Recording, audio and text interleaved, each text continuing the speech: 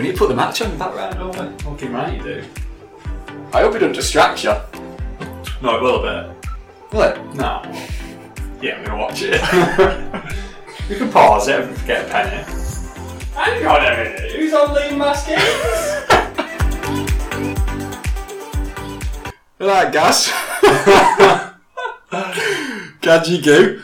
Or should I call you Tash? You can't say that. I like to bring up the origin of strange nicknames at the start. Right. Why do we call you Tash? Right.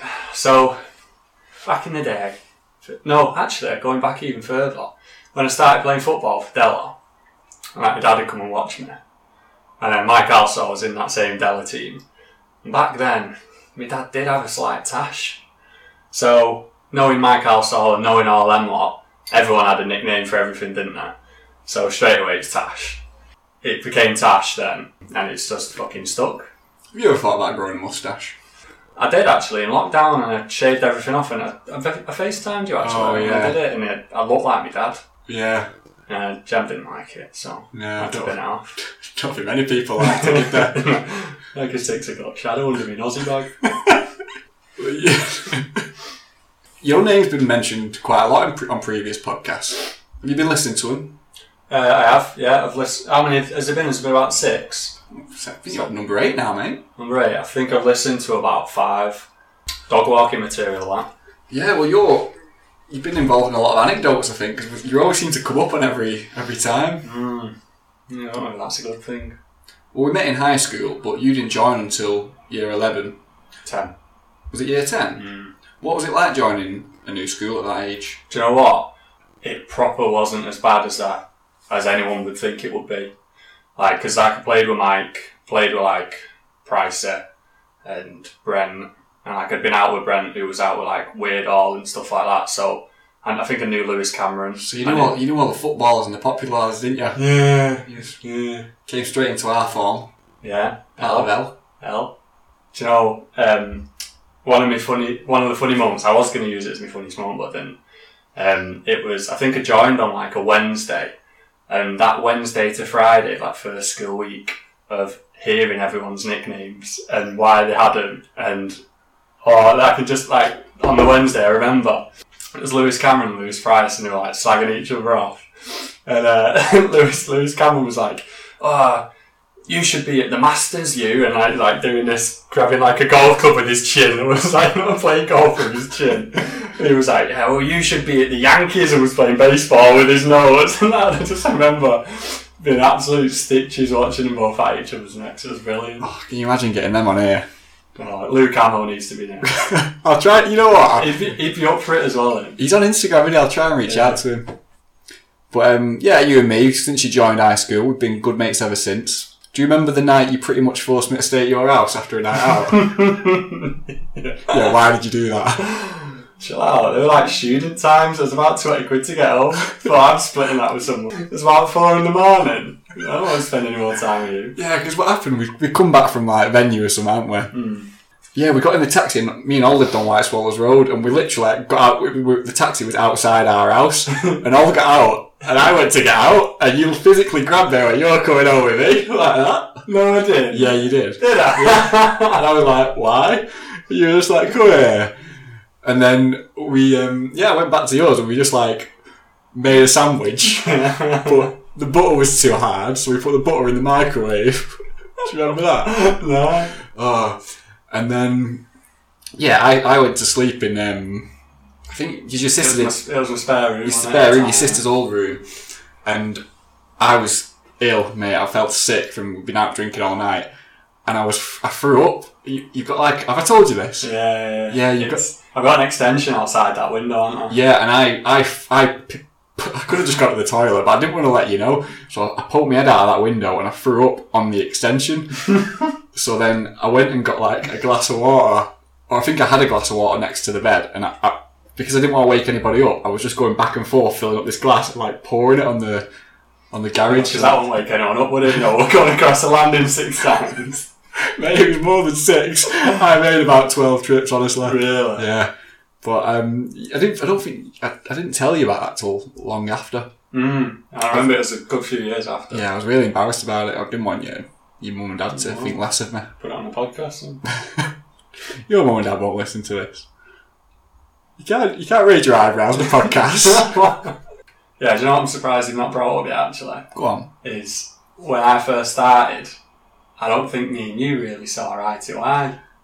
I don't remember that. I don't know, it was just like a bit awkward between us. And then after a good couple of months, we turned into like the yard prefects. I remember that. Yeah, and we used to go around and we'd be like fucking poking the year 9s and stuff like that. I mean, like, that tie needs to be a bit longer there, sir, and all that, and like proper belittling all these little Did they kids. sort the ties out? Absolutely, yeah. And I felt so bad for it. Like, But why didn't we see eye to eye? I don't know. I don't remember that. I think you made that up.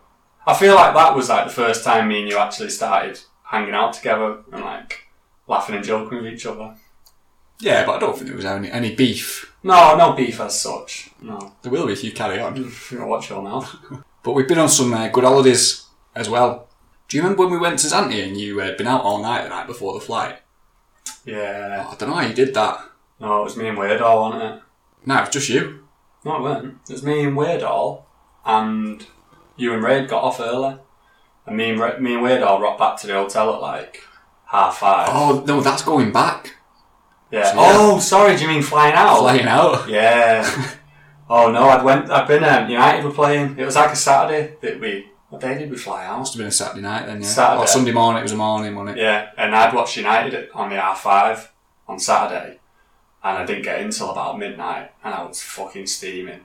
Like, I threw up all in the sink, threw up in the toilet, and then got to sleep at like, say, 12:30, and then you were knocking on my door at like 2:30 in the morning. I remember bawling down the stairs in my undies, opening the door, and you were all there like Corona in your hand, like fucking sombreros on and all that, like buzzing for the holiday, and I was like, oh my days, I cannot be arsed with this. Yeah, you looked hanging, but yeah, now you mention it, we had an early flight coming home, didn't we? So we just stayed out. Well, you did. I stayed out for as long as I could, and I thought I need to go home and get an hour's kip or something. But I remember going back to the hotel and literally shutting my eyes and waking up like Ray waking me up, going, right, we need to go. And I was like, I've not even been asleep. Yeah. I was hanging that. It was the worst flight in my life. Mate, all them 18s, 30s holidays are always undies times to fly. Like, that must be how they're so cheap. But, it was horrible, that. One of today's top stories. I should have had all on for this one.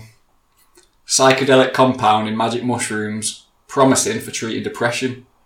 So what are your thoughts on the old psychedelics?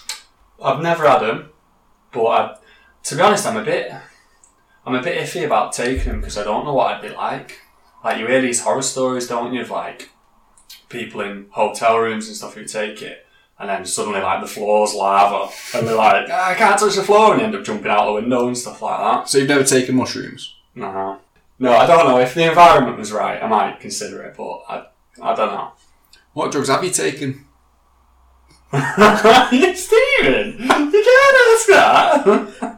I'm not always open about it. I've had a bifter back in the day. Magic bifter.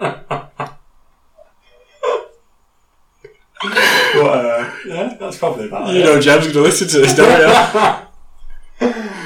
Oh, I'm not coming again.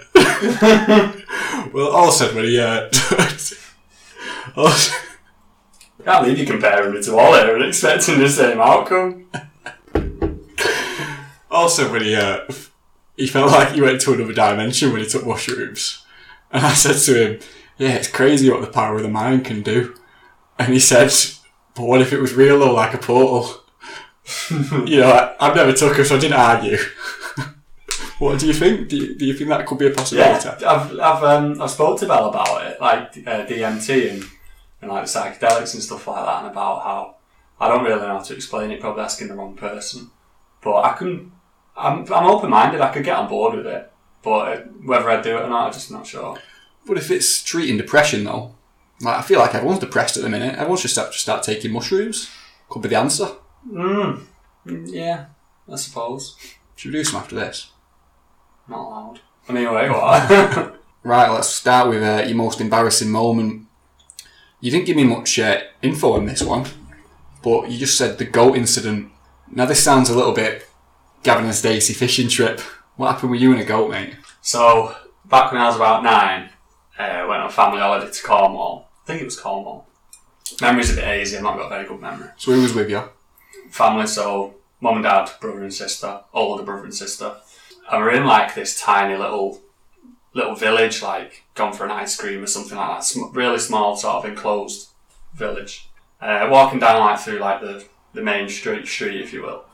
And there's like a shed on the right hand side, quite a big shed. I go up to it and I can hear like animals rustling around in there and like goats doing goat noises and all this. What were the noises? I knew that was coming. I can't recall, mate. So I was like, I was curious. And it didn't have any locks in it or anything. It just had one of them, like a gate thing, you know, a little metal thing that you slide across. So I was like, I'll have a gander in it. I slid it open, opened it. About 20 goats just flooded out of this shed. And we're just scattered all around this village, just going nuts. Everyone's like, wow, what's going on? What's going on? So you've unlocked the shed? I've unlocked this shed, and all these baby goats have smoked out, going mad. And I just remember I got this vision in my mind of like seeing like this goat like stood on something it probably shouldn't have been stood on, like a fountain or something like that. I was just wondering why. And I feel like a farmer came out and was like booting off. And I was like proper panicking. I don't know if anyone pointed me out or anything like that, but I just remember like saying to Mum, I was like, Mum, my legs are like jelly. Because you're nervous? Yeah, I was shaking like a shitting dog.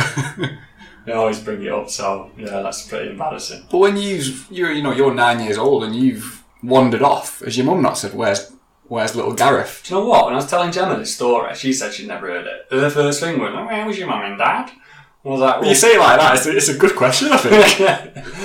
They were around. They weren't just on my own. I was probably looking at a map or something. Yeah, they don't know what was in that shed. It could have been a bunch of hyenas. Well, it should have been locked then, shouldn't it? I'm an inquisitive guy. Did you piss yourself?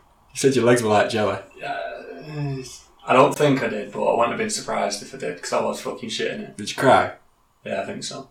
After it all like boiled over, I was like, yeah. You've got a history of crying. We'll come to that later. Wow, I proper don't know where that's going. Well, I thought your most embarrassing moment could have been when we all saw your skid marks at camping. Oh, no. So, as Bell eloquently put the other week, he was like, everyone's had skid marks, and if you say that you're not, you're fucking lying. Yeah, but come on, mate. You had white boxers on. Just white boxers on. I don't even think they were boxers, I think they were just undies. They were Calvins then, mate. Yeah. And you were like on top of a car, bent down. And it wasn't just a little skid mark, mate. It was right. It weren't that big. It was. Do you know what? I remember like crouching over and just hearing. I think it was like weird. I was going like, "What's that?" Everyone just went. Ah! It was hanging.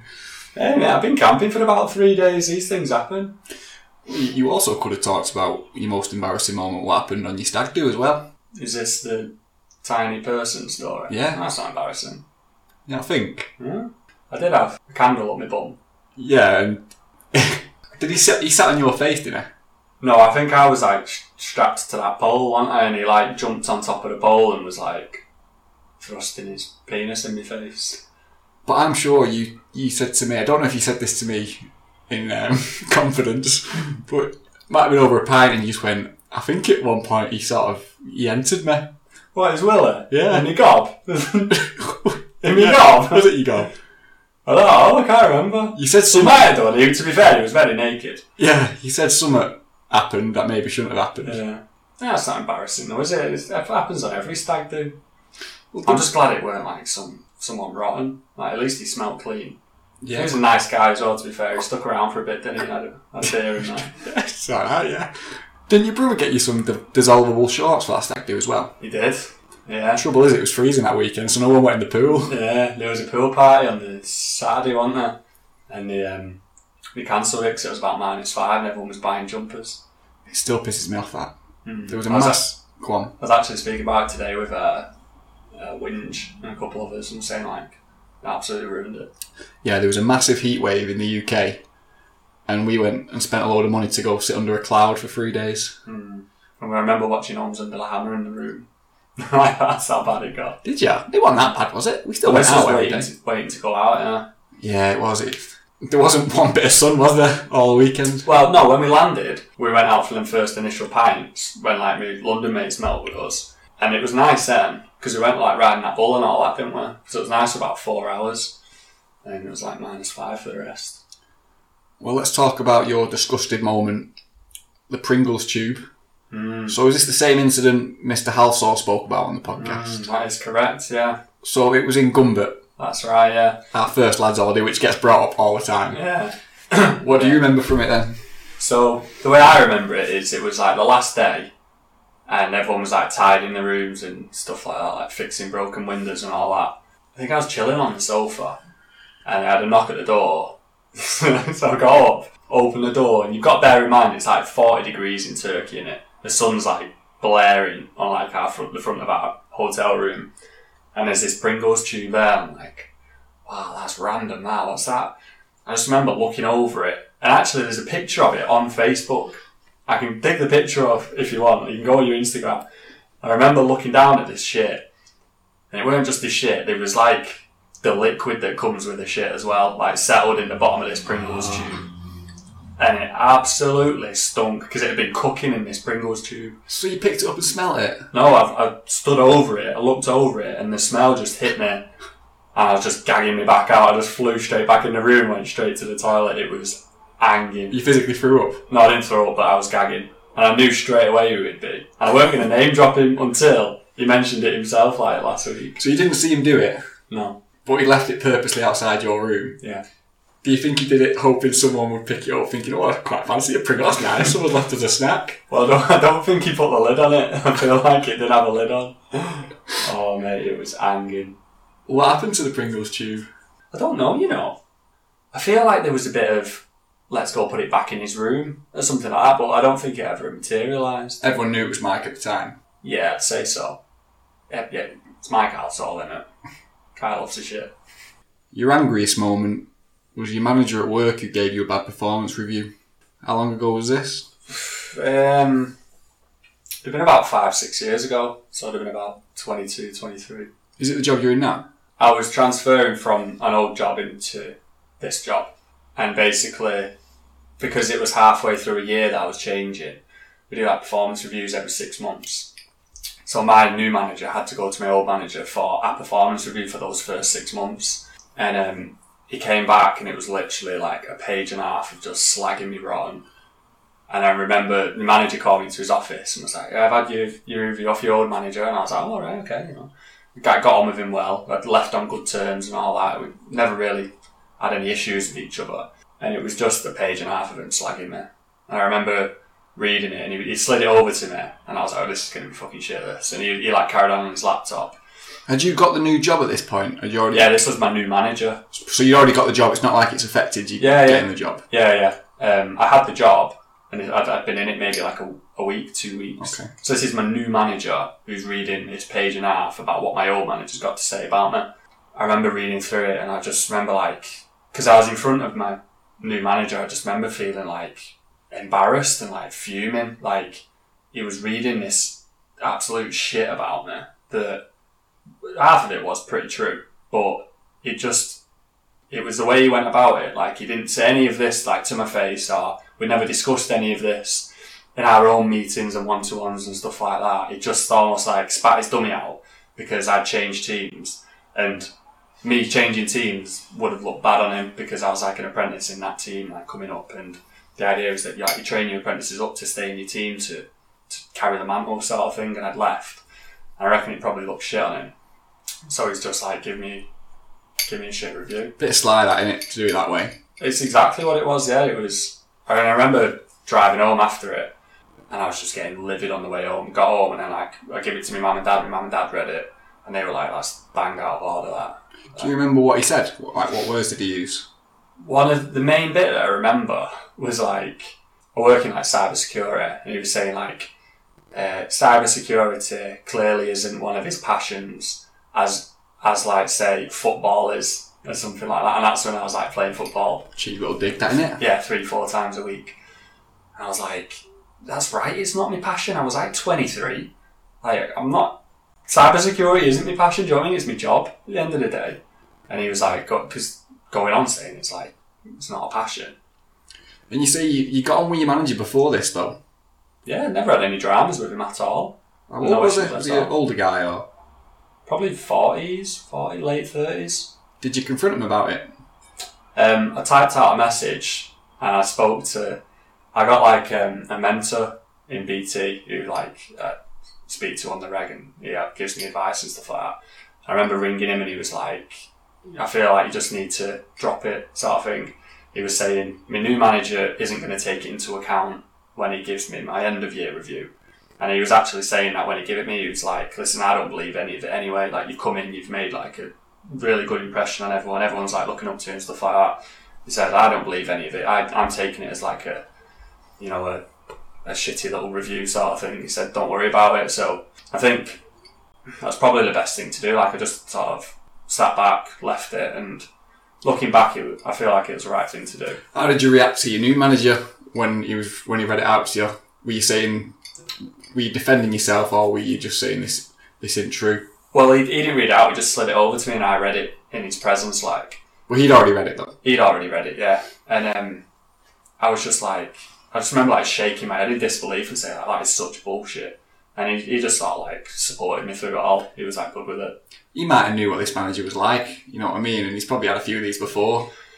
Yeah, he weren't great. Really good at his job, but not really so much of a people person. It's a bit like a reference, and I didn't think you were allowed to give a bad reference. You either give a reference or you don't. Yeah, well, when you're changing jobs, that like from company to company sort of thing, that's probably right. But if it's like an internal shift, then you're always welcome to get a review of someone. I know, but still, you'd think if he was going to give you a bad one, you'd think he'd say, I'd rather just not give one. Instead of giving you a bad one. That's the thing, it's something he had to give me because I spent my first 6 months of that year with him, so he was obliged to give me a review because it had to go down on like the HR system and all that. And you were never late or anything like that, or like a bad employee? Absolutely not, no. Not me, that, Jeff. You definitely had something against you then. Did it make you work harder, or did you just think, fuck it, I'm not going to try as hard now in this job? I know it was a different job. After a bit, it was like water off a duck's back, but... Yeah, you just weren't bothered. Yeah, I used it as my anger, because I just remember at the time, like, I was absolutely livid. Have you ever spoke to him since? No, like, on the odd occasion, like, when I got engaged, he messaged me on Facebook and was like... Did he? Oh, yeah, congratulations. Did you reply? Yeah, I sort of tried to take the high horse sort of thing, and I was like, oh yeah, cheers, Jeff, I feel like that. Was he called Jeff? No. Everyone's called Jeff. No, like the odd thing here and there, and I've just been like, sound sort of thing. Do you forgive him? Yeah, it's water under a bridge, isn't it? Your scared moment was your dad's operation. Now, how old were you at the time? I think I was about like year 7, year 8. About 11, 12. I think so. And what was the operation? To be fair, I could have been like year 4, but I can't remember either way. What was the operation?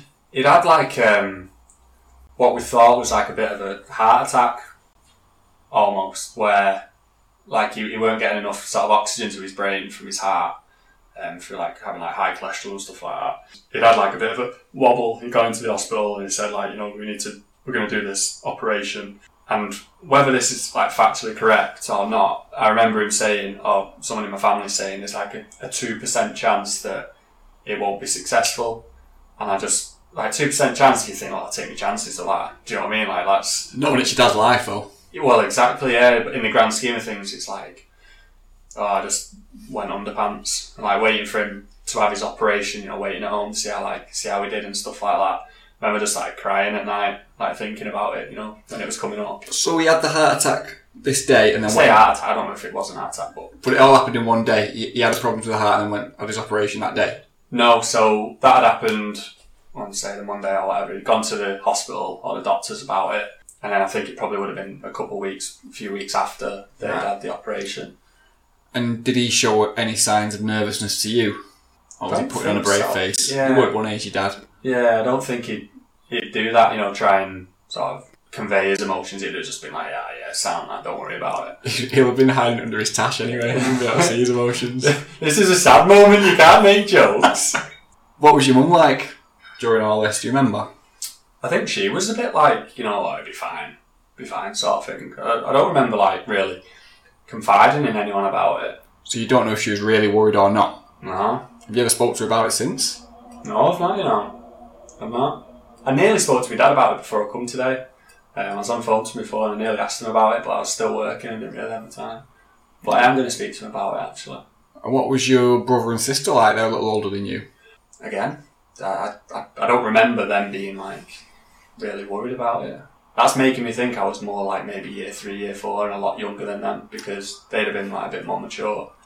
So, how long did you have to wait before you heard it went well? You said you went to bed and you were crying because you obviously, you didn't know what to expect. That was sort of leading up to the day of the operation, like, for like the week building up to it. I just remember, like, thinking about it and, like, crying.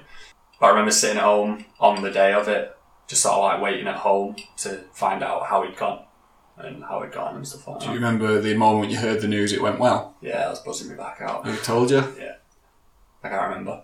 I told you, mate. I remember, but... No, I remember the relief of him, like, being okay. Yeah, but not the exact moment of someone telling you. No, it weren't like one of them. Well, Mike Mooney is still with us, so his ticket can't be that bad. No, he had a review with Heart Doctor a few weeks ago, and he's actually doing, like, sort of really well. It was, like, really positive news, which is good. And this was about 15 years. Shit, 15 years ago. Yeah. Wow, and old me. And he's still got the moustache. Yeah. No, it's a goatee now. He's faded into a goatee. Stylish. Gotta keep with the time, don't you? Yeah, that's it, mate, yeah. Your proud moment. Now, I know you said your proud moment was being proud of Jem when James was born, and we'll get into that in a bit, but let's talk about Earlham FC and Beecher. So you played football at a decent level, I think it's fair to say. Yeah, in the grand scheme of things, it's probably alright. Semi-professional. Yeah. It's better than most people. Yeah, I suppose, yeah. What position did you play? To be honest, mate, I was a bit of a John O'Shea. I was a bit of a utility. Yeah, mainly it was either sort of right wing. If you played 4-3-3, it was one of the front three on the wings. Had a bit of a spell in centre mid. Played right back a few times. In fact, I think my very last game for Earlham was in the quarter final of the cup, and it was at right back. Were you not proud when you first got to play for Earlham? This is your first taste of semi-professional football, wasn't it? Yeah, but Earlham, when I started, I think I was about 21.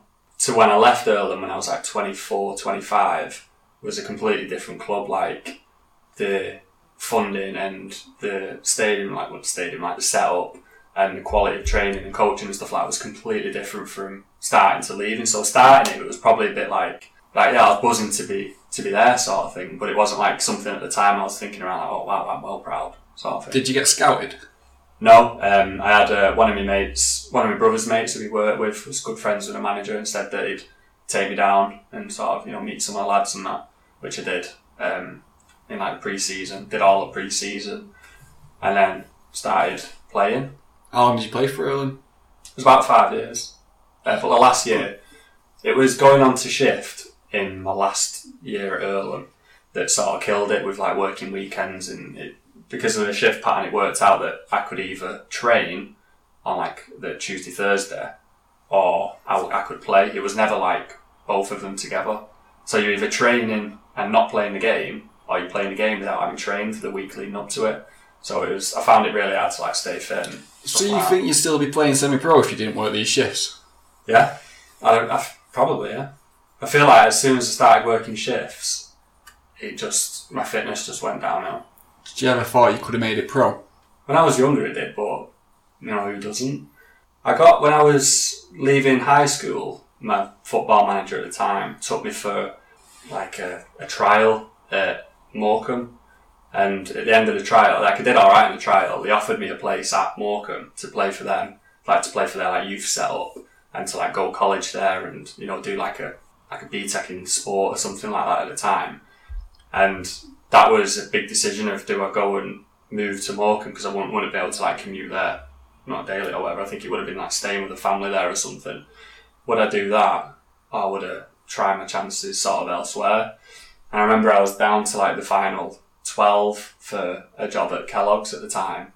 And fucking weirdo went and got it, didn't it? Fucking boat boy got it. Yeah, but they asked you what's the most proudest achievement you've done, and Beardall was like, well, I've invented this boat. He like fully serviced the boat engine by hand and drank the oil or something like that. And you said you scored a penalty. No, it was a big penalty, to be fair.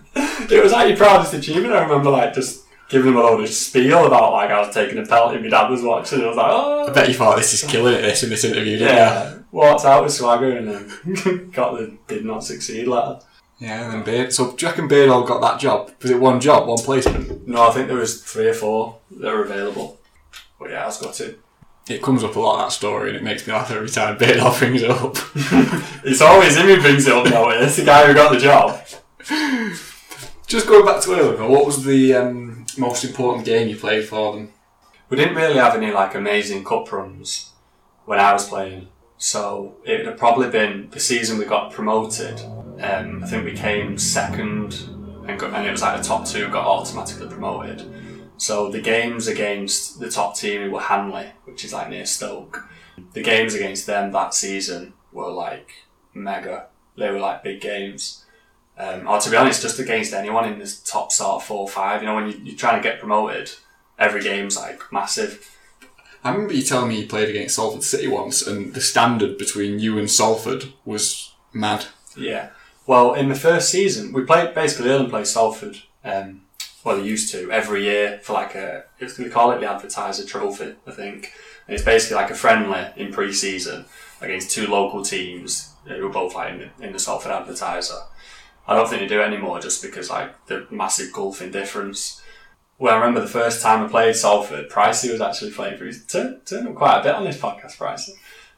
He was playing for Salford and I was playing for Earlham, and they beat us like 2-1 or 3-1 or something like that.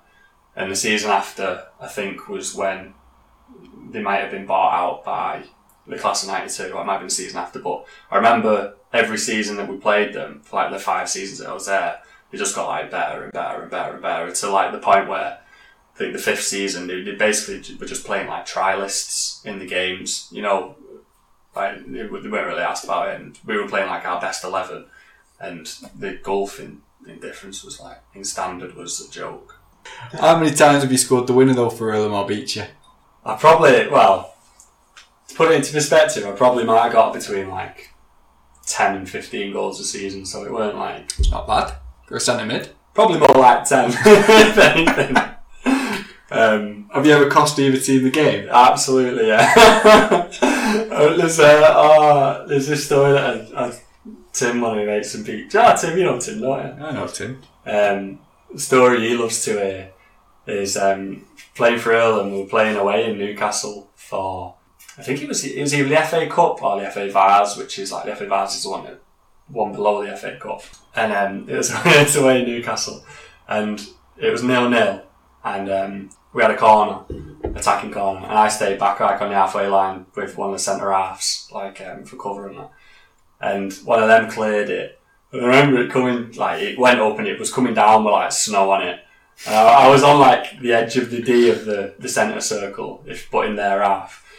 I remember it coming down and I was thinking, right, I've got time here, I can either bring it down, you know, and try and start the attack. What a good first touch. Yeah, or I can maybe try and start the attack again.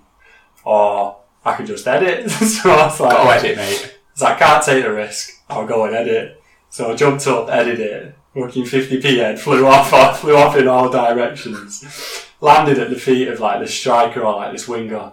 So I was like, oh fuck. So striker gets it, takes it down like the left hand channel, left wing.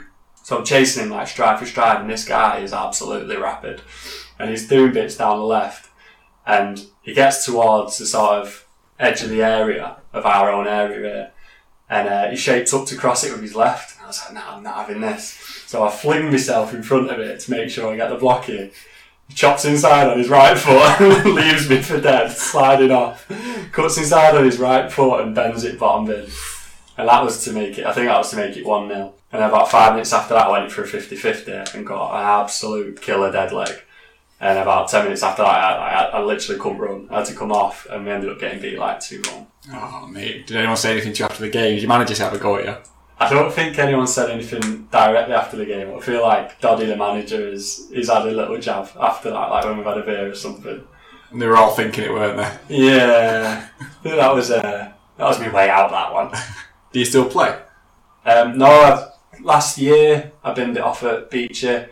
It was when James was about to be born, and we'd been out and I got more into mountain biking on the weekend. Then I had football. I was enjoying that more. I was like, I can't really be doing both. Like, it's not fair on Jem, so... Well, let's get into that. You're starting with your surprise moment was Jem's pregnancy test. So you and Jem, you're already married at this point. Were you trying for a baby? We were, yeah. But I bet you're thinking, like, well, why is it such a surprise then? But we were trying, and then I went away for the week in Birmingham to do like a training course. And I got back on the Friday after like a 3 or 4 hour commute, like a proper ball ache of a commute, and I feel like I was probably hungover as well. And I got home and I was absolutely fried. Went over to Jem, I was like, "Hi, how you doing?" And she whipped out, like, it was like around Valentine's Day, and she was like, "I got you a Valentine's Day present." I was like, "Oh, buzzing, I'll open it tomorrow," because it was like the day before. She's like, no, you can open it today. I was like, alright then, so yeah, buzzing, nice one. So she put like this box on the island in the kitchen, like a box with a bow on it. So I lifted the lid off, and there was like a North Face t-shirt and a couple of bags of sweets on top. And I was like, yeah, buzzing, sick, like, nice one. I think it might actually be this t-shirt. I was like, oh, top one, nice one. So I was like, oh, thank you. She went, no, have a look. So I had another look. I like lifted the sweets up, and underneath the sweets was the pregnancy test that said pregnant. So I was just like, I just turned to her, I went, fuck off. She went, yeah! And I was just like, ah! I was like, shit! What did you do? Give her a big hug? Yeah, big hug. Might have been a cheeky tear or two. You? Tears? Me? No, I don't cry. All the time. Yeah. Did you want to tell everyone straight away? Because you've got to wait 3 months, haven't you? So you usually wait for your 12-week scan before you tell anyone. How far along was she at this point? Did you know? Probably only 3 weeks or something, 4 weeks, like it was mega early. Probably 2 weeks, yeah. It's funny because this would have been, February 2020. Yeah, just before COVID started. And you and me were sat in the church and I was asking you about having kids in the pub, and Jem would have been pregnant at the time, but you weren't allowed to say. Yeah. See, Jem, I didn't tell anyone. But yeah, it was dead hard not to tell anyone. Like, I remember with every pint that I had, I was gagging to tell you. And I was like, I just can't. Because you hear horror stories, don't you, of people who do tell people, and, Yeah, well, you could have told me, mate. You could have given me a little wink over a pint of Amstel. Only giving me that. Amstel at the church inn? Yeah. It's Carlsberg, isn't it? Carlsberg, Amstel. I've never seen you in an Amstel. Moretta. Too dear for you, then. Mate, them £2 Carlsbergs. Can't wait till that place reopens. Went Farmers the other day. Did you? Yeah. Me and Verb. Farmers? That's the one at the Vicky Park? Top of Barton Road, yeah. How was it? Decent, mate, yeah. Well, this brings us on to your happiest moment. Little Jimmy's arrival. So how old's Jimmy now? He was 6 months last week, or this week, actually. Were you with Jem when she first went into labour? Or did you get a phone call? So, because Jem's diabetic, it was a planned C-section. So they basically book a date in the diary and say this is when you're having him, sort of thing. If labour comes before that, then you obviously just go with the labour, and I think then you would possibly get like an emergency C-section, something that's not exactly planned. Whereas Jem just didn't want the drama of that, and obviously for other reasons it was like, we'll do the planned C-section. So it was like the Monday morning that she was booked in for. Okay, and was it the Monday morning? Yeah, went there Monday morning. So you were with her? Yeah. They only allowed one person in, like the partner. So I went into the theatre with her, then watched her get this absolute slong of a needle pricked into her back, sent me green. And then, half an hour, 40 minutes later, he was here. To rewind a little bit, because it was like an appointment, wasn't it? Yeah. So it's a little bit different. What was it like the morning? Was it in the morning? You said? Yeah. So what was it like waking up in the morning, like you're going to have the baby today? What was your emotions? Were you nervous, excited, scared? Yeah. What were you feeling? It was like going to bed on sort of Christmas Eve. When you're a kid, it was like the excitement. Did you sleep? Yeah, I probably slept all right. I was tired by then, mate. I'm tired now. Did Jem sleep? I don't think Jem slept, because obviously Jem's the one going through it all.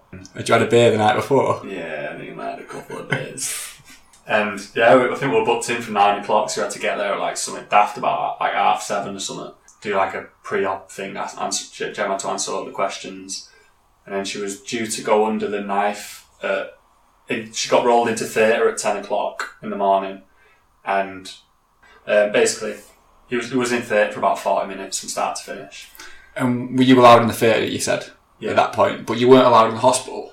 For her appointments, I wasn't allowed in with her. I had to like drop her off. But then if she ever had like... she didn't have a great pregnancy, to be honest, so a few times we were in the hospital while she had some checks done and things monitored and stuff like that. So when it was times like that, I was allowed in, because I was obviously like, I was taking her in because she weren't well. But for the appointments and stuff, I weren't allowed in, no. Well, you cried at your wedding. Mm-hmm. Did you cry when he was born? Absolutely balls my eyes out, mate. It was awful. For how long were you crying for? A good 5 minutes, I reckon. Nice. I've not cried that much since I was a toddler. It's mad. Was it surreal knowing you were a dad though, like when you first held him in your arms? What was that like? It was mad. Like the sort of moment of like we just sort of burst out crying was like you basically under a C-section. Gemma's lay there in all this gear, and like they put like a blue screen up, sort of like a midriff, so that you can't see anything past it. You know, while they're cutting her open and doing all that stuff. So we're just on this side of the screen, like, and just like talking to her. she's like, just talk to me, just say anything, because she's on like loads of drugs anyway. She's like, just try and take my mind off it. I remember talking to her about Oscar the dog, and I was like talking to her about like why he doesn't like peanut butter or something like that. Just making things up. Just making things up, and I remember like the next day we were talking about like, are you talking about Oscar and peanut butter? And I was like, yeah, like what the fuck. And then, but yeah, the point was that after we'd finished talking shit, the woman was like, are you ready to see him? So I'm like, yeah. And then like, you hear his first sort of cry. And then once they cry, that's like the moment of, you know, he's okay. Because a lot of the time babies can come out and they don't cry, and like, there can be issues. Is that why, this might be a bit of a myth, but is that why the nurses used to slap the bum to make them cry? Probably, yeah, maybe, yeah. I don't know if that happens or not. I have no idea. Well, because I think sometimes they can come out, and if they're not crying, it's like a concern. So probably. So when you hear him cry, and you can't even see him, you're just like, oh, you know, it's good. Yeah, it's like just emotion. And then they're like, are you ready? And it's like, you know, Lion King, like, the circle of life, and they hold this baby up. It was literally like, they dropped this curtain, there's this baby covered in shit. And you're like, looking at this like ugly little alien baby just like bawling your eyes, like, oh, it's beautiful, and all this. But it was just so overwhelming. And that's going to stay with you for the rest of your life, innit? Oh, I took a lot of pictures of it, and like, it looks horrible, like, because he's all like puffy and just covered in shit, but it's amazing feeling. It's surreal. You mentioned your dog, Oscar. You know, I like to call him Barney, but we'll call him Oscar. What's James like with your dog? They both get on well, yeah. To be fair, Oscar's like really gentle round him. Like when we first brought him back, we were a bit concerned, sort of wondering how Oscar might react. Like, would he be jealous? Would he see his ass? Would he be jumping around him and stuff like that? And literally from day one, he's been mint with him. Well, traditionally, Gaz, I think you've done everything in the right order.